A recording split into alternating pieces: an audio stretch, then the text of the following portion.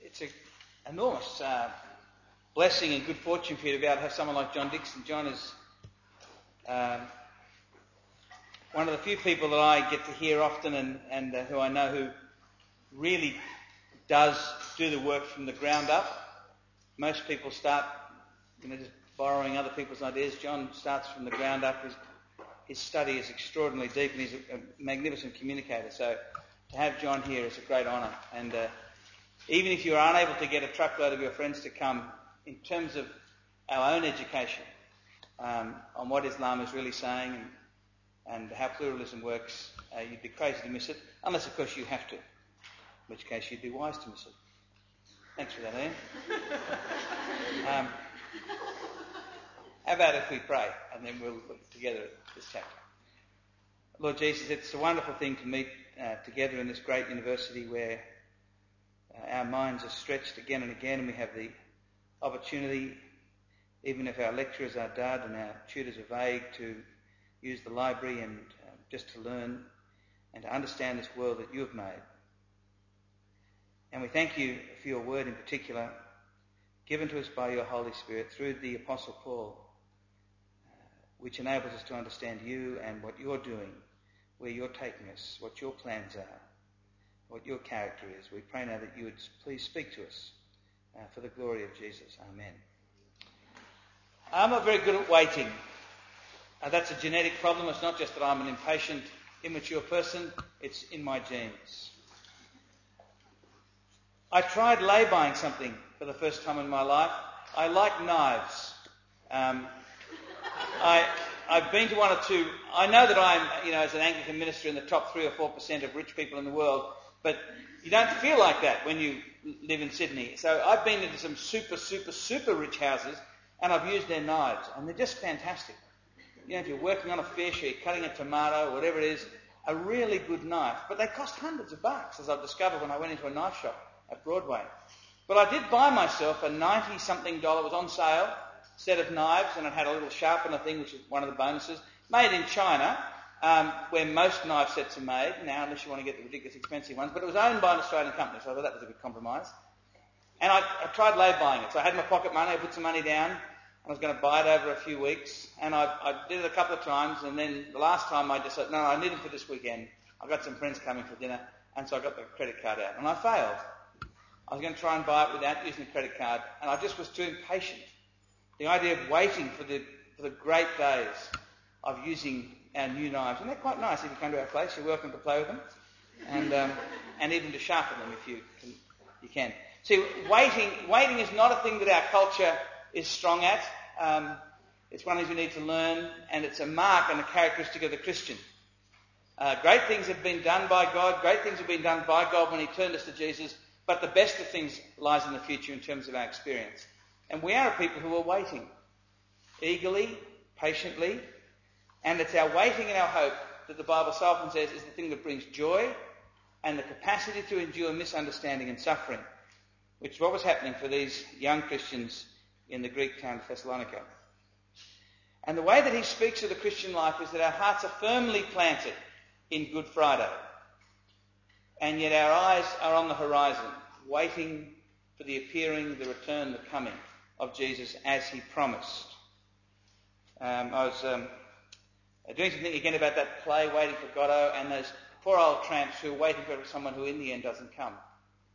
That won't happen to the Christian, because the person who is promised is a person who never ever lies, has no reason to lie, doesn't forget, and is marked by his faithfulness. The Lord Jesus can be trusted. Why do we believe he'll come back? It's an absurd idea at one level.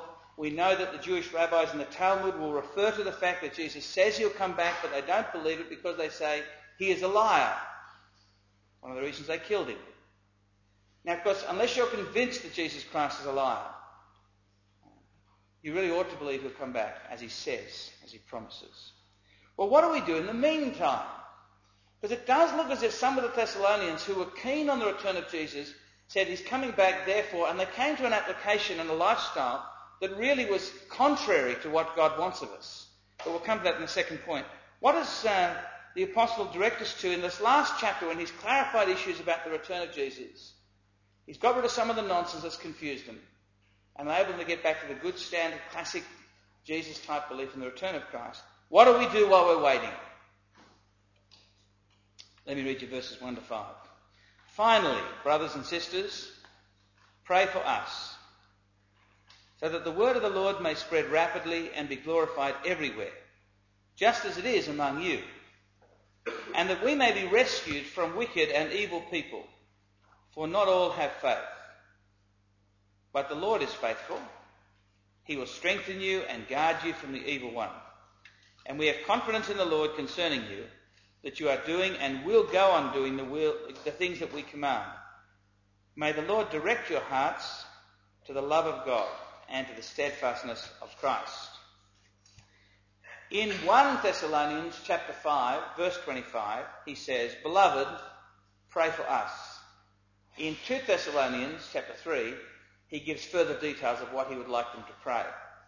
One of the interesting things that you see in the letters of the Apostle Paul is a constant request from those who he's teaching and instructing, those often who he led to Christ, for them to pray for him. He assures them of his prayers for them, but again and again and again the Apostle asks for the prayers of these little baby Christians. People who used to spend some time with Mother Teresa were often surprised that when they would ask her to pray for them on the basis that she was such a spiritual person that presumably her prayers got to heaven faster, she would always reply with yes, and would you please pray for me? Because in the end, you see, prayers, your prayers, even if you think you're not very good at prayer, or maybe you've only known Christ for a week, your prayers make a huge difference. We're told specifically in the book of James that the reason why people don't have things is because they don't ask. The Apostle Paul isn't asking these people to pray for him because he thinks it may do them some spiritual good. I've heard that nonsense. Friends of mine have argued that prayer doesn't change anything except you. Well, that's a very interesting theory. You just don't find it in the Bible. At least, if it is, I'd like you to show me. I think the Bible constantly says pray because it makes a difference. If a kid's hungry, he should ask his dad for bread and he'll give it to him.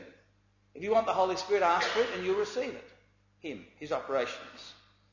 The Apostle Paul wants them to pray, and not because he doesn't trust God. He says here, as he says in 1 Thessalonians 5, just before he asks them to pray, he says here that God is faithful.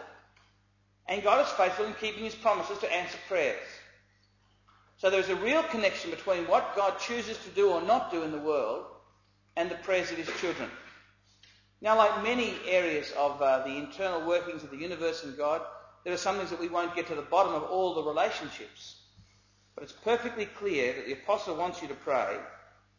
The Apostle covets the prayers of these young Christians because it makes a difference. You can be at the very forefront of the work of God around the world and here at this university, not by being a speaking head at the front of some organisation, but by being a person of prayer. So what does he ask for? He says, pray for us, and then in verse 1 he continues to give you the reason, or the specifics, so that the word of the Lord may spread rapidly and be glorified everywhere just as it is among you. So he doesn't actually seem to ask for prayers at all for him at this point. He wants the work that he's been entrusted to do to go forward. And literally it says that the word of the Lord may run. It's a lovely picture the Bible has of the word of the Lord running out, coming from God and then running across the earth and being effective and making a difference, like water in a desert. So he wants the word of the God to run. He doesn't want it to be crash tackled and taken out of the game. He wants it to have a clear run all the way. He says, pray for that the word of God will run, it will be effective, it will be fruitful, it will make progress. Pray that it will be glorified. Now that is a weird statement, it's a rare statement in the Bible, that the word of the Lord will be glorified, as it is among you. He's talking to that little group in the town of Thessalonica that when they heard the gospel, they received it. Not as the word of men, but as it is the word of God. So it was glorified. The word of God was honoured in the experience of the Thessalonians. At least for some of them, because some of the Thessalonians heard it and hated it and organised persecution. So he's saying, pray that the word of God would make progress. And when it goes out, people would hear it and receive it as it is, the word of the living God. It would be honoured and admired and praised. Acts 13 verse 48. Luke says this, when the Gentiles heard this, they were glad and praised the word of the Lord. It's a strange thing. It's a rare statement. But to honour and glorify and admire and to advance the word of it. That's the first thing to pray. So see, in a couple of weeks' time when you've got, a series of just magnificent speakers coming, utterly, totally useless. Every one of them. If the Holy Spirit doesn't do his work. Last night I was at a dinner, we had a judge explaining the evidence for the resurrection.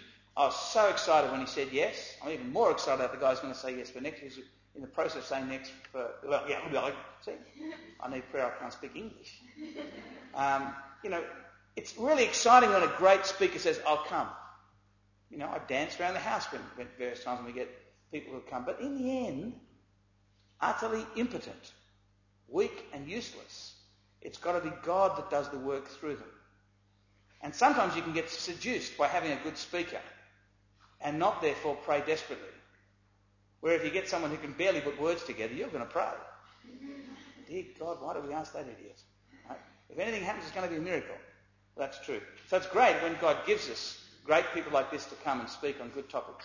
But we need to be people who pray that the word would run and it would be honoured and received and welcomed. Then the apostle asks for prayer for him, although I think at this point he prays for the messenger so that the message doesn't get taken out of the game. If you want to stop a football team, you just kill the 5'8" is one helpful maim him in a Christian sort of way. So the apostle is aware that as he's the main man in part of God's plans at that moment in history, he says, pray that we may be rescued from wicked and evil people. As he was in Thessalonica, and as he was in Berea, the next town he went to. He didn't sort of nearly get beaten up in Athens, but just got mocked. So he says, pray that we will be rescued from wicked and evil people, for not all have faith. But the Lord is faithful. So there are his prayers, or they're the prayers that he asked for himself. Prayers that we can all take part in. He wants these little baby Christians to pray for him, because it will make a difference. Then he turns to pray for them. Interesting, the two main things he prays for, safety and strength. Verse 3, but the Lord is faithful. He will strengthen and guard you from the evil one. We have confidence in the Lord concerning you, that you are doing and will go on doing the things that we command.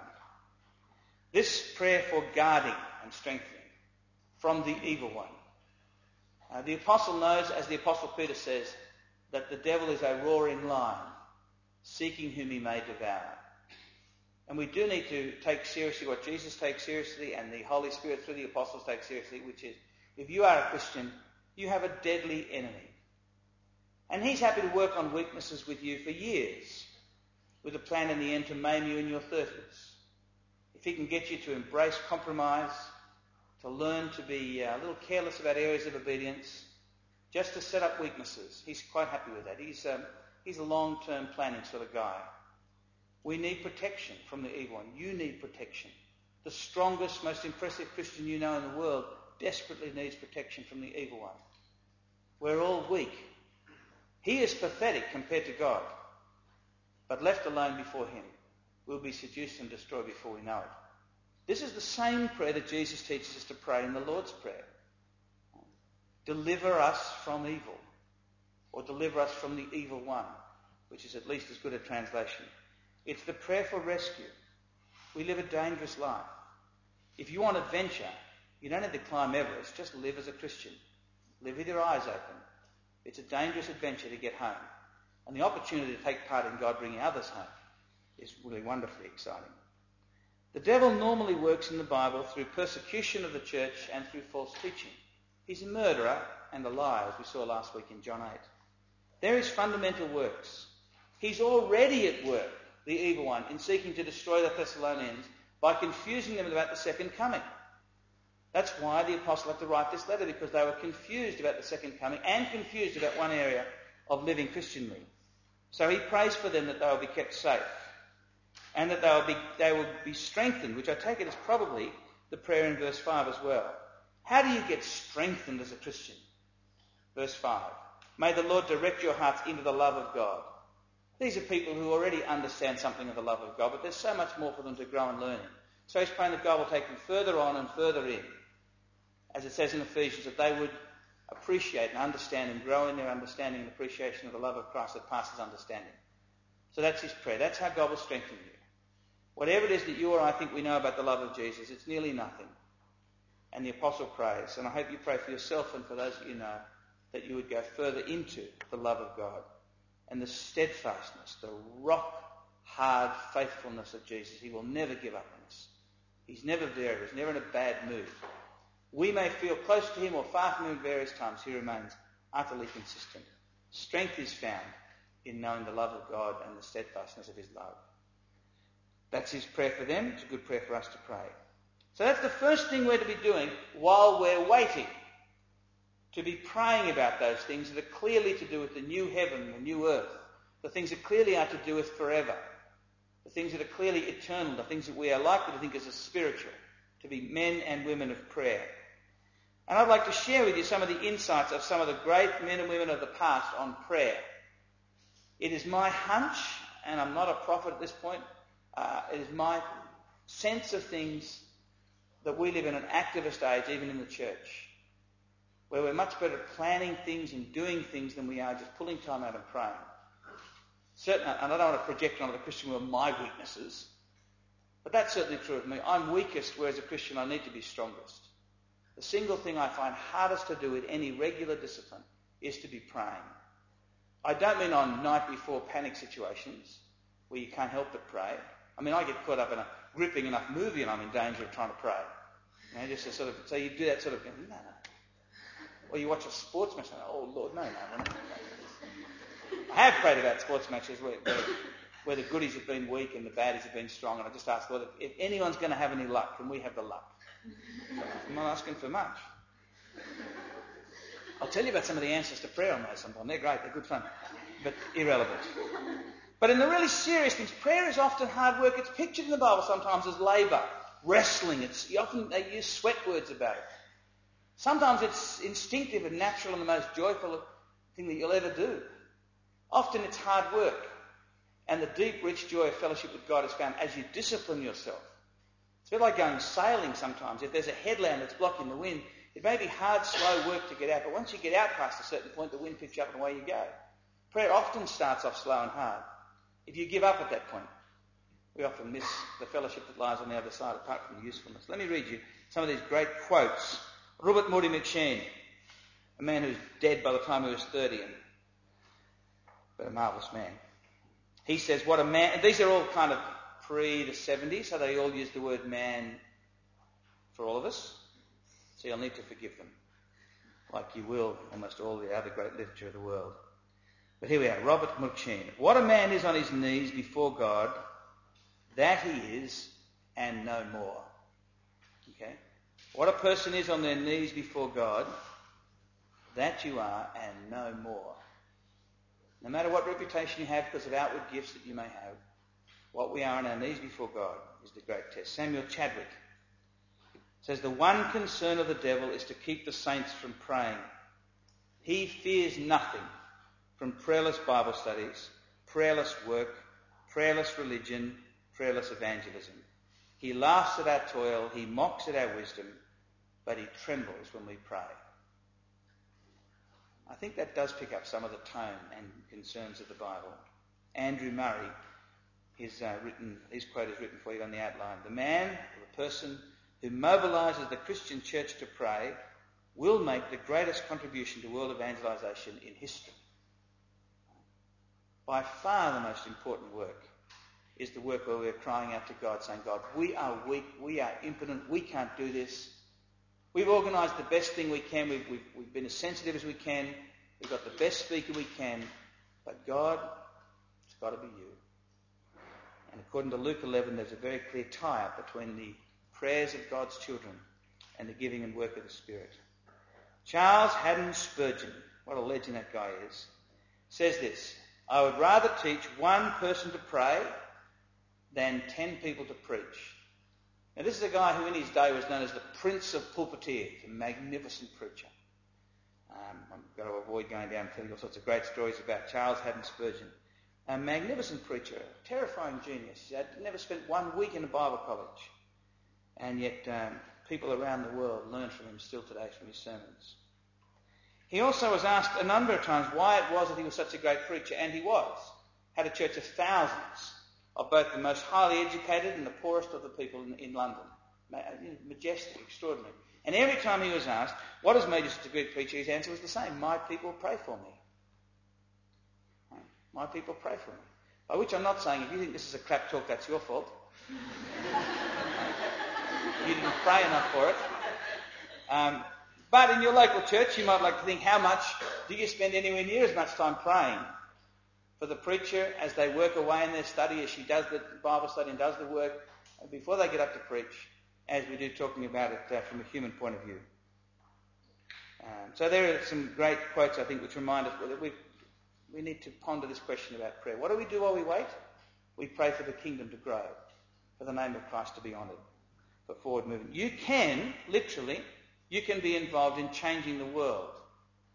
You can make a difference for the gospel work of Zola in Mongolia by praying for her. You can be involved in people being saved there by praying that the Holy Spirit would work as the gospel's preached. You can be involved in God's great work in China by praying. I mean, no matter what else you might hate your course. You might think it's pointless, you've chosen the wrong course. My life is pointless rubbish. Pray. And you'll be involved in making a difference for eternity. You may feel joy as you pray, you may not. But I tell you what, on the other side of Judgment Day, you will see the result of your work.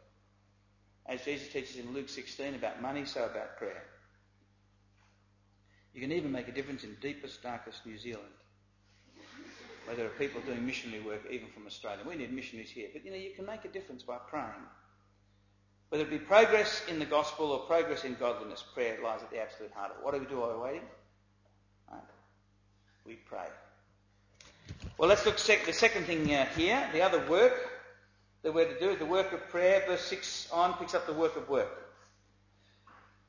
In 1 Thessalonians 5 verse 14, 1 Thessalonians 5, he says, we urge you, brothers and sisters, admonish the idle.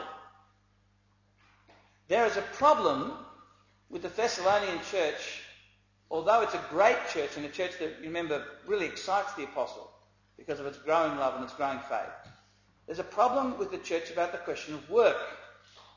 Some of the people are being idle and just being busybodies and wasting their time. But the deeper problem is actually in a slightly better translation of that word, idle. Let's have a look at verse 6. Now we command you, beloved, in the name of our Lord Jesus Christ, to keep away from believers who are living in, literally, who are living in undisciplinedness. Now, the reason why the translation here will translate it as idleness is because the fact that they are undisciplined shows itself in idleness. And the words are quite similar, so it goes either way. But I think that word is best translated as being undisciplined. Some of the more rigorous translations, like the New American Standard, will give that to you. Who are living in undisciplinedness, and not according to the tradition that they have received from us. And on he goes. And he says in verse 7, we were not idle when we were with you. The Christian life, as you know, is a disciplined life. Now, I don't imagine that much, oh yeah, I love disciplined living. Now bring it on, that's exciting. I mean, if you're a Christian, you are, the most common word for you in the Bible is that you're a disciple of Jesus, which means that you are a person who's come under the discipline of the Master. That's what a disciple is. You can hear it in the word. You're a learner. And freedom, the freedom that we find as a Christian, according to John 8, is found not in just knowing the truth, which is what I thought it said for years, and I looked more closely at John 8:31 to 36, it's in knowing and doing. The freedom of the Christian is not found in knowing the truth.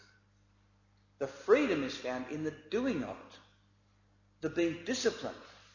The changing your life to bring it into tune and harmony with the teaching of the Master.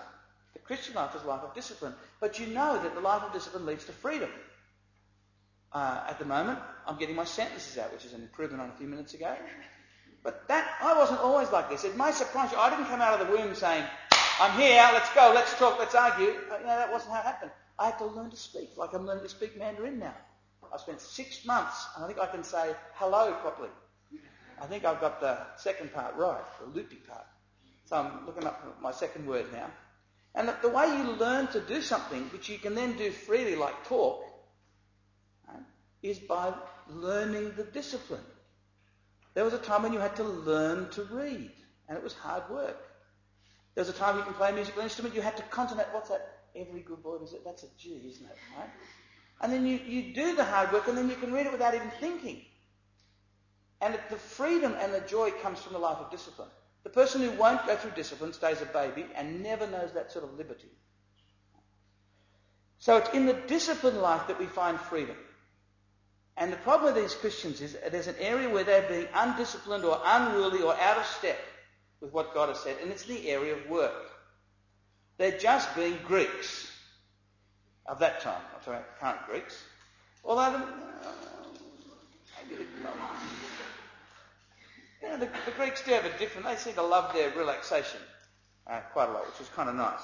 At least according to Zorba the Greek, which is my only knowledge of Greek culture. But the Greeks had a view of work which was unlike the view of the Bible. And it seems that these guys simply had not allowed Jesus to reteach them in the area of work. Because some people think that Jesus wants to speak to us about areas of obvious personal morality, truthfulness, whether or not you swear, which obviously we don't, sexual morality, questions maybe of generosity to the needy, not realising that the Bible will often speak about the big things of life, the things that really shape your life, like the balance between work and rest in your life. That is a matter of godliness. It's the fourth commandment in the Ten Commandments is about the balance between work and rest. There's a certain amount you're expected to work, there's a certain amount you're expected to rest. And these Greeks are just being Greeks. The other possibility that some scholars think is actually the reason why they're being idle and not working is because they think the second coming might come at any moment. Why on earth would you go to work as an accountant if you think that Jesus might be coming back this afternoon? Far better, for example, to pray or to share the gospel, although these guys just seem to be hanging around going, he's coming back, he's coming back. Just looking at the horizon. That's not what he said. So let me read you the rest of it. Now we command you, beloved, in the name of our Lord Jesus Christ, to keep away from believers who are living in idleness, and not according to the tradition that you received from us. You yourselves know how you ought to imitate us. Most of our learning is by watching and imitating. We were not idle when we were with you, and we did not eat anyone's bread without paying for it, but with toil and labour we worked night and day, so that we might not be a burden to any of you. This was not because we didn't have that right, but in order to give you an example to imitate. For even when we were with you, we gave you this command: anyone unwilling to work should not eat. For we hear that some of you are living in idleness, mere busybodies, not doing any work. Now to such persons we command and exhort in the Lord Jesus Christ to do their work quietly and to earn their own living. So you see the problem? There's a bunch of people who are just being lazy, idle, not working. Either because they're just worldly or because they've got a false spirituality. The false spirituality may come from the second coming, therefore why would you work? That's not what the Bible says anywhere. Or it may be because of just being Greeks. Because the Greeks, marvellous culture that it was and is, have a very different view of work to what God has. Therefore, it doesn't matter if that's their culture or they may even blame it on their genes. There are things that they need to bring that under the loving discipline of the God who made us. The Greeks on the whole thought that work was a demeaning thing. And the mark of the good life, the mark of the blessed, the mark of the educated, the mark of the privileged was they didn't work. That's why, in the end, they often became so immoral. Leave people without work, boredom always leads to trouble. In fact, the Greek writer Homer said this, that the gods hated humans so much that they invented work as a punishment. Okay? They actually invented it. They hated us. So they, we'll invent work as a punishment. Right? Malicious. Now, if you have that view of work, who wants to work? That's what slaves are for, or the lowest classes are for. Anyone who's a half-decent human being doesn't work. Anyone with the opportunity seeks a patron who'll look after them. These Thessalonian Christians were Greeks. It seems very likely they had not got over that belief. And maybe the fact that they now knew they were God's children in God's world, heading off soon to the new heaven, new earth, only made that worse. But when you come to the Bible, it is such a different question about work, isn't it? And the teaching about work is not sort of an accidental thing that comes in just in Colossians 3 or Ephesians 6 a couple of verses in Ecclesiastes or something like that where there are specific references to work. It's built into the whole fabric of the Word of God. So when you meet God in Genesis 1, what is he? Well, you might think he's the creator. In the beginning, God created. So he's creative, he's making things. The other way to look at it is he's working, because what happens at the end of that account in Genesis 1? On the seventh day, God rested from all his work. You meet God the creator, and he's a worker. He's not idle. And what are human beings made? We are made in his image. We are made in his likeness. Therefore, if God is introduced to us as the creator, that will mean that creating things, whether it be new chips for computers or new chips to eat or works of art, we are by nature people designed to make things, to create things. A human tool maker, that's what we are. We are workers as well. You are designed to work. Adam and Eve were not sitting in some boring Club Med in the Garden of Eden, although if you're feeling tired, that's what you might think it is. There was work to do in the garden. And Eve was given a job to work with Adam as workers together. Beside the marriage bed, there were not only slippers, but Wellington work boots for the garden, for both of them. They were to work side by side. You are designed to work. It's part of your godlikeness, part of being his image. It is not a thing to be avoided. It's a thing to be embraced. Now, our culture's got all sorts of funny beliefs about work. Depending on what part of the culture will depend on your view of work, but at least get this part right. Work is a good thing. Now, Genesis 3 has been damaged. The work that the humans had to do because of sin will become hard. It'll become sweaty. It'll often feel just like an economic necessity rather than a good thing in and of itself. Jesus comes to us in the Gospels as a worker, particularly in John's Gospel. It is, of course, a carpenter who finishes up nailed to the cross. He spends most of his life working in the ordinary work sphere, and only the last 3 years doing what seems so obviously spiritual to us. But like a Christian, Jesus worshipped as he worked. As he made tables and chairs, whatever else he made there, he worshipped as he worked. And then he speaks of himself in John 4 and other places as a worker with a job to do. So, the Bible's view of work is very, very different to the Greek view of work. But the Bible does not want you to be a workaholic. You'll get often rewarded in churches if you work too hard and be affirmed, etc. But the Bible's very keen that you rest, that you work and rest. And the command that actually speaks about work is really in order to protect the Jews from working too hard. That they were to trust God, that they didn't need to work as hard as they might have been frightened that they had to. They were to rest. And if you're working so hard that you can't rest, even if it's a combination of study and then employment in order to pay things through, if you're working so hard that you can't rest, both physically and spiritually, that you're working so hard you simply can't get to church or you can't read your Bible, you're probably working sinfully hard. And you need to change. This principle is built into the creation. So these guys, though, their problem is they're not working. And what the apostle says in verse 10 is a very important phrase. Anyone unwilling to work should not eat. So if you know a Christian person, and I've got friends who are a bit like this, who are so spiritual that they don't work. In fact, two of my friends actually mock Christians who do work. But then they often depend on the charitableness of the Christians who at times they attack for being unspiritual. What the Bible says to them is, if you won't work, don't eat. And it actually says to us Christians who are working, we are not to support them.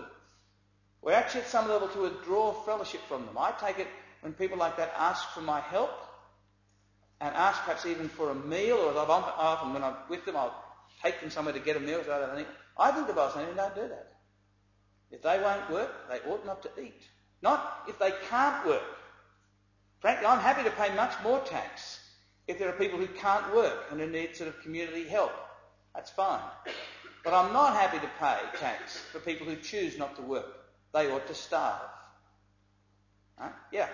Sorry, it just sounds like you're saying that if people are going out and maybe wanting to spend their lives telling other people about God, that, I mean, not in the way that you do in the church, but in other ways, No, I think the Bible, yes, thank you for that. If it sounds like I'm saying that was a dumb thing to sound like, and on behalf of you all, thank you. No, the Bible does have a category which the apostle actually hints at, but doesn't work on much at verse 9. So he says, when he arrived in Thessalonica, he preached and worked. Unlike me, all I do is preach and play. But he says, verse 9, this was not because we don't have the right. So it's perfectly right for Christians to be supported by the generosity of other Christians, or perhaps if they're very rich and they've got a family, assets, just to stop doing ordinary economic work to make money. That's okay. But these guys are not working for the kingdom. They're just being idle, loafing around, calling themselves spiritual. So thank you. Is that reasonably clear what I meant? Yeah, thanks a lot. It's important that you see this. It's not saying if you can't get a job, you ought to starve. It's saying if you choose not to work. I've got a member of my extended family who chose to live up on the beautiful far north coast. He's a particular sort of pastry cook from a particular background. And surprise, surprise, there are not many jobs for that sort of exotic pastry cook at Wauchope. Really. So for years, he freeloaded on other people who worked. He ought to have got a job. Anything. When most of us human beings were hunter-gatherers a few thousand years ago, you don't go to the career guidance person, you don't like hunting or gathering? Well, don't you work then? No, it doesn't. A certain part of work is just a question of putting food on the table.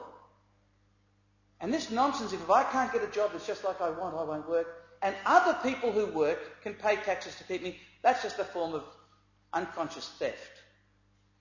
So Christians are happy to pay tax and happy to give to those who can't get work. But there's nothing spiritual about the idol. Right? It's okay if you're getting paid as I don't work. I get set free from having to earn a living so that I can do other stuff. In particular, it's great. It's an unbelievable privilege. Well, let's bring this to an end, shall we, friends? The concern is that we don't, between the time when Jesus comes back, we don't stop working. Christians are known as honest, hard workers. So if you have a part-time job, you should be arguably one of their best employees. It may mean that at times you say, listen, no, I won't work Sunday night. And if that means I'll lose my job, so be it. I'll trust God for that. But often what happens with Christians is they work so hard, so honestly, that they will often happily rework the roster to keep you. If not, trust God. But we are to be working while we wait. All life belongs to God. To bring this to some sort of a conclusion, we're anchored both in the great work of Christ in the past and the great work of Christ to come. We talked about the string in a musical instrument. It needs the double anchoring or it does not produce music. So it is with the Christian. Thoroughly anchored. Many of you, when you go to the Lord's table, or whatever brand you go to, in the wood of the Lord's table in various different parts of the family, there are these words, until he comes. It's a brilliant. Sometimes Christians come up with the most brilliant stuff. It's stolen from 1 Corinthians. But you go up to eat the bread and the wine that speak to you of the first coming, the death of Jesus. And you see on the communion table until he comes, because it reminds you, even as we look back, we look forward.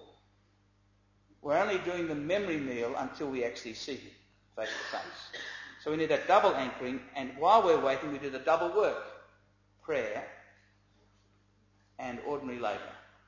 They are the two things picked up here. I don't know how your balance is going. Whether or not you work so hard that you never pray, or whether or not you pray so hard that you're late for work. I think the Bible is saying, let's get it right. There are opportunities to pray with the EU Tuesday morning, Wednesday afternoon. That may be perhaps the most important thing that you can do at university, is to meet and pray that God would come and do his work here at this uni. Let me finish with a comment from Martin Luther, a great German genius. I'll translate it for you into English. Let me just see as I go. Luther said we should live, now listen to this, Luther says we should live as if Jesus Christ died yesterday, rose today, and is returning tomorrow. Right? Imagine the wonderful spiritual tension that would put us under. As if he died just yesterday, so the death is still fresh. Today is resurrection day, and tomorrow he returns. Or you might like to make that even more intense. Live as if he died this morning, rose at 12, and is returning sometime this afternoon. Now we know it may be a little longer than that, but that's where we live, caught between these wonderfully two great events of Jesus. Well, thanks, Ian, for your 3-week series on 2 Thessalonians. I have certainly learned a lot about that book, and I'm sure we all have. Would you show your appreciation to Ian now?